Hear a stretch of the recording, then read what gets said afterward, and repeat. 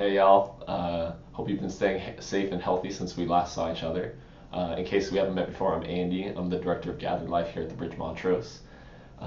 And I'm grateful actually for this month of June. I will be leading us through a new teaching series. We've finished Philippians last month in May, and so yeah, with that, I just want to get into it.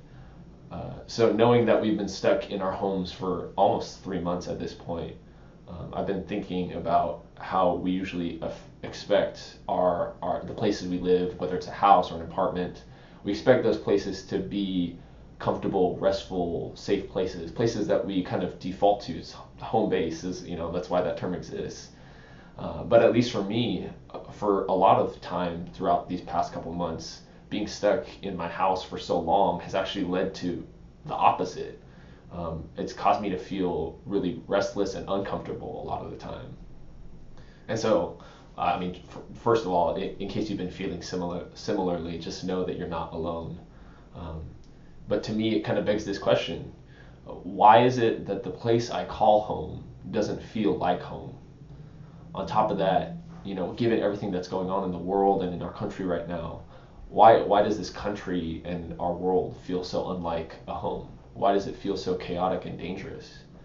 Um, the Bible talks about home, but not only in the individual household sense, but in a much wider sense, in terms of a homeland and citizenship.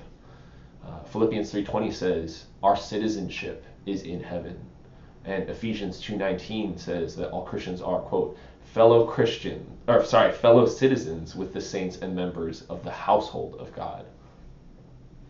So throughout this entire month for this series, we're going to be looking at the lives of a few people who embraced their true identity as citizens of God's household, not this earth. And as we'll see, that necessarily means that in fact they were exiles on the earth. And that term exile, we've all heard it before, but just a simple definition that I kind of want to use going forward is someone who is living outside of their homeland, their true homeland. And I doubt most of us think of that as a preferable thing, being an exile, because it often has negative connotations as some sort of imposed punishment. But my hope is that as we turn to God's Word, we see how He has called us to a life of earthly exile that is actually much richer and more hopeful than a life where we treat this world and this life as our true home. So I want to pray and we'll get started. Father God, I just thank you for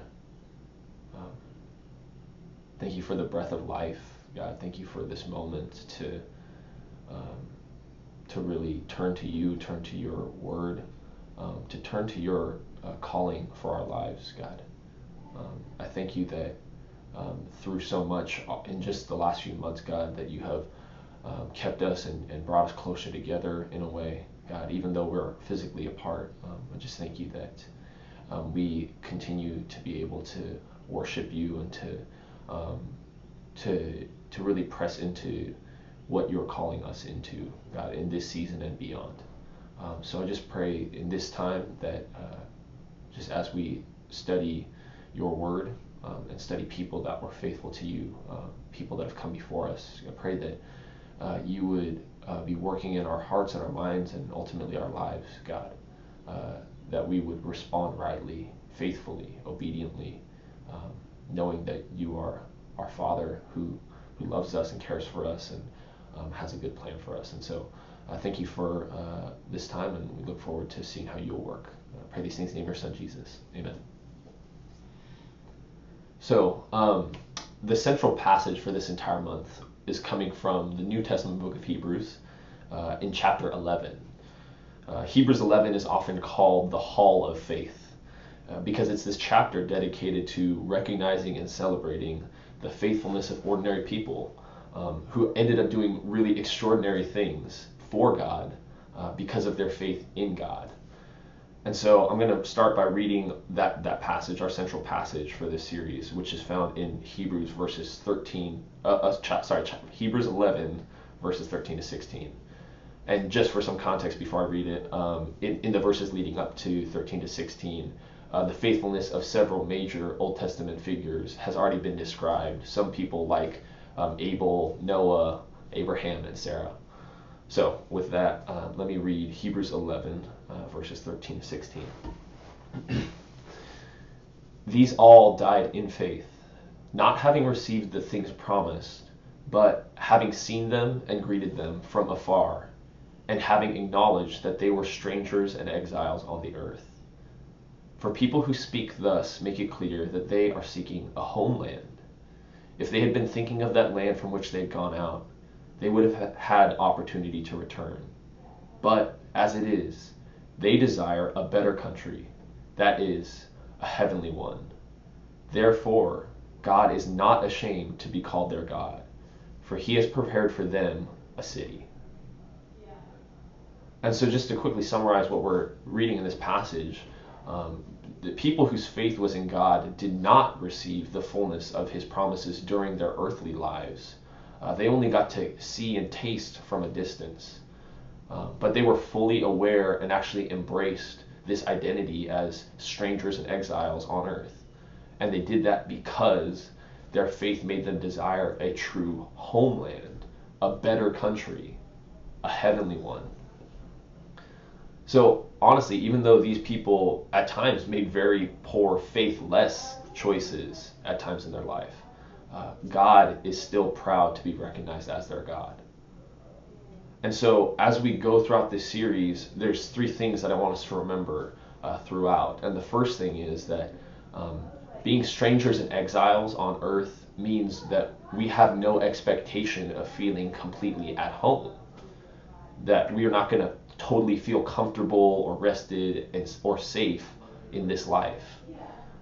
And I honestly think that, especially given a global pandemic and just the blight of racism in our country right now, these are really imminent reminders that the dissatisfaction and tension that we experience in this life really points us to the fact that we were meant for a better home.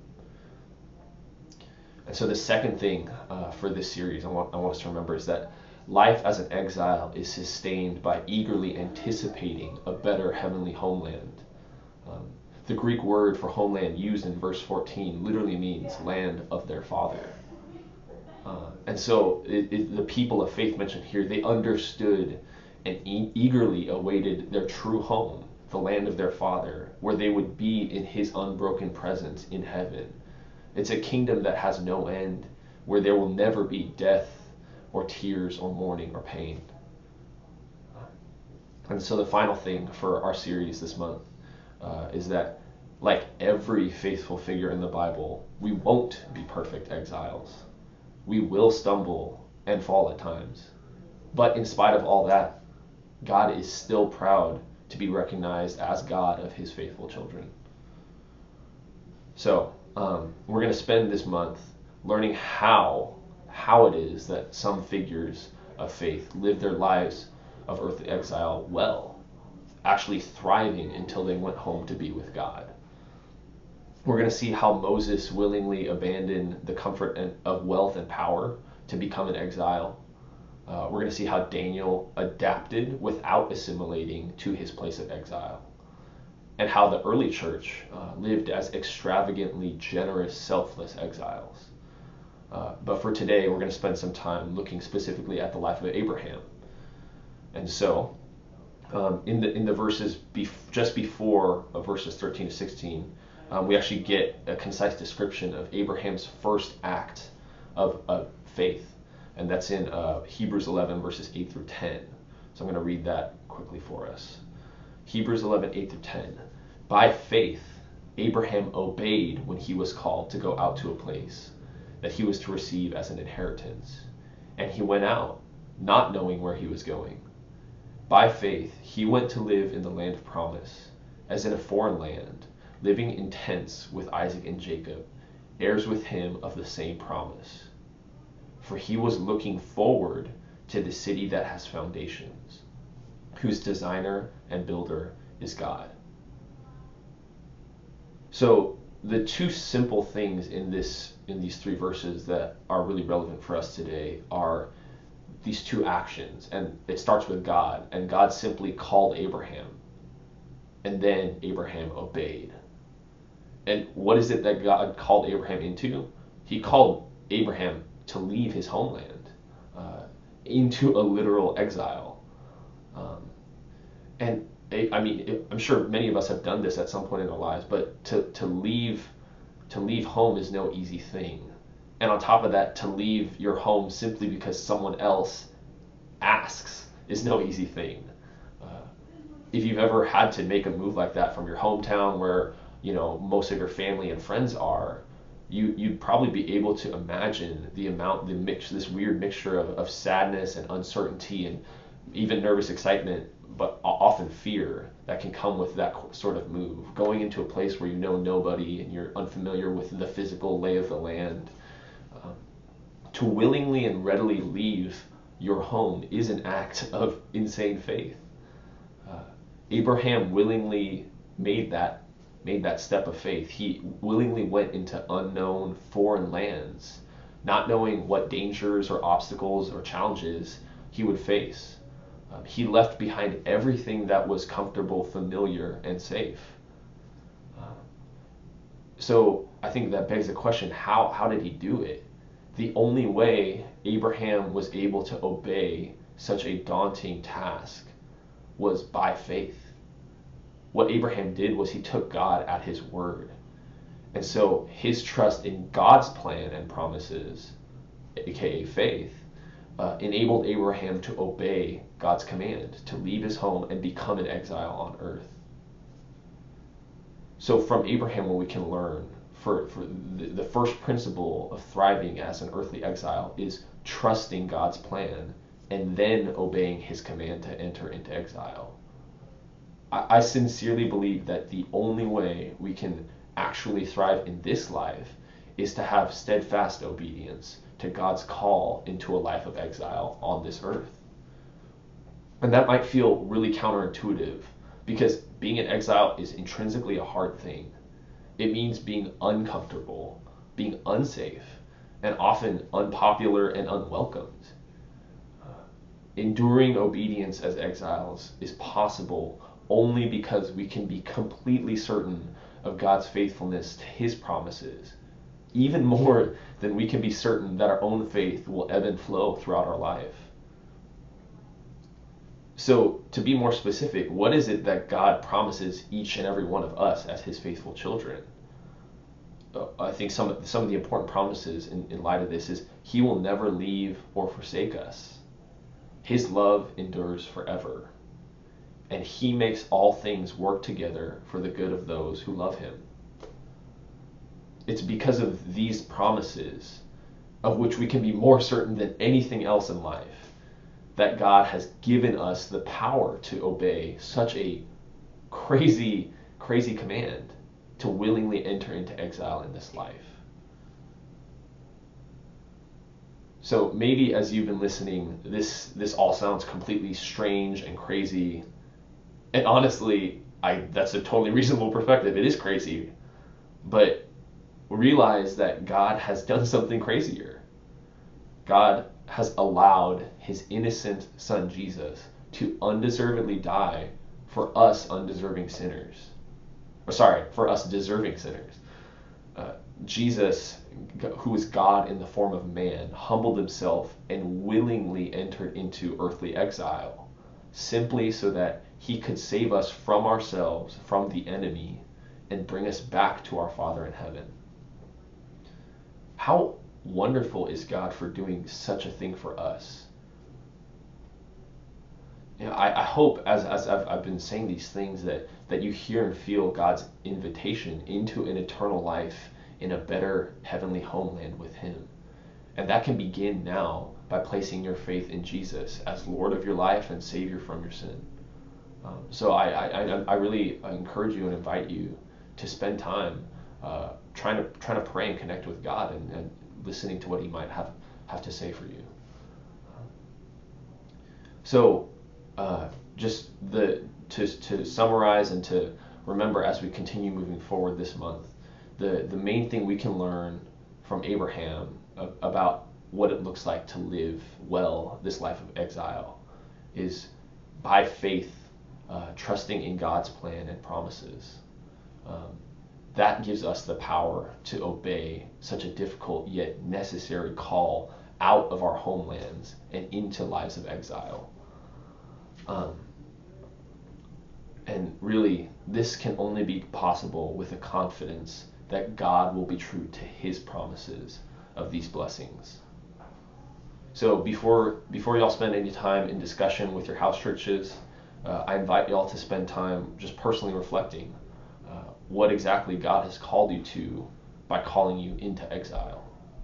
And ask yourself, what might be hindering me from trusting God's plan or his promises? Or what might be hindering me from steadfastly obeying his call out of my comfort and security?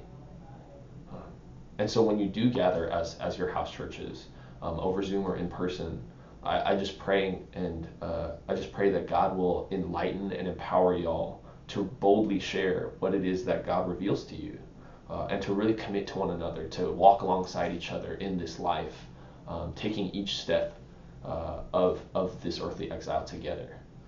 So let me pray for us.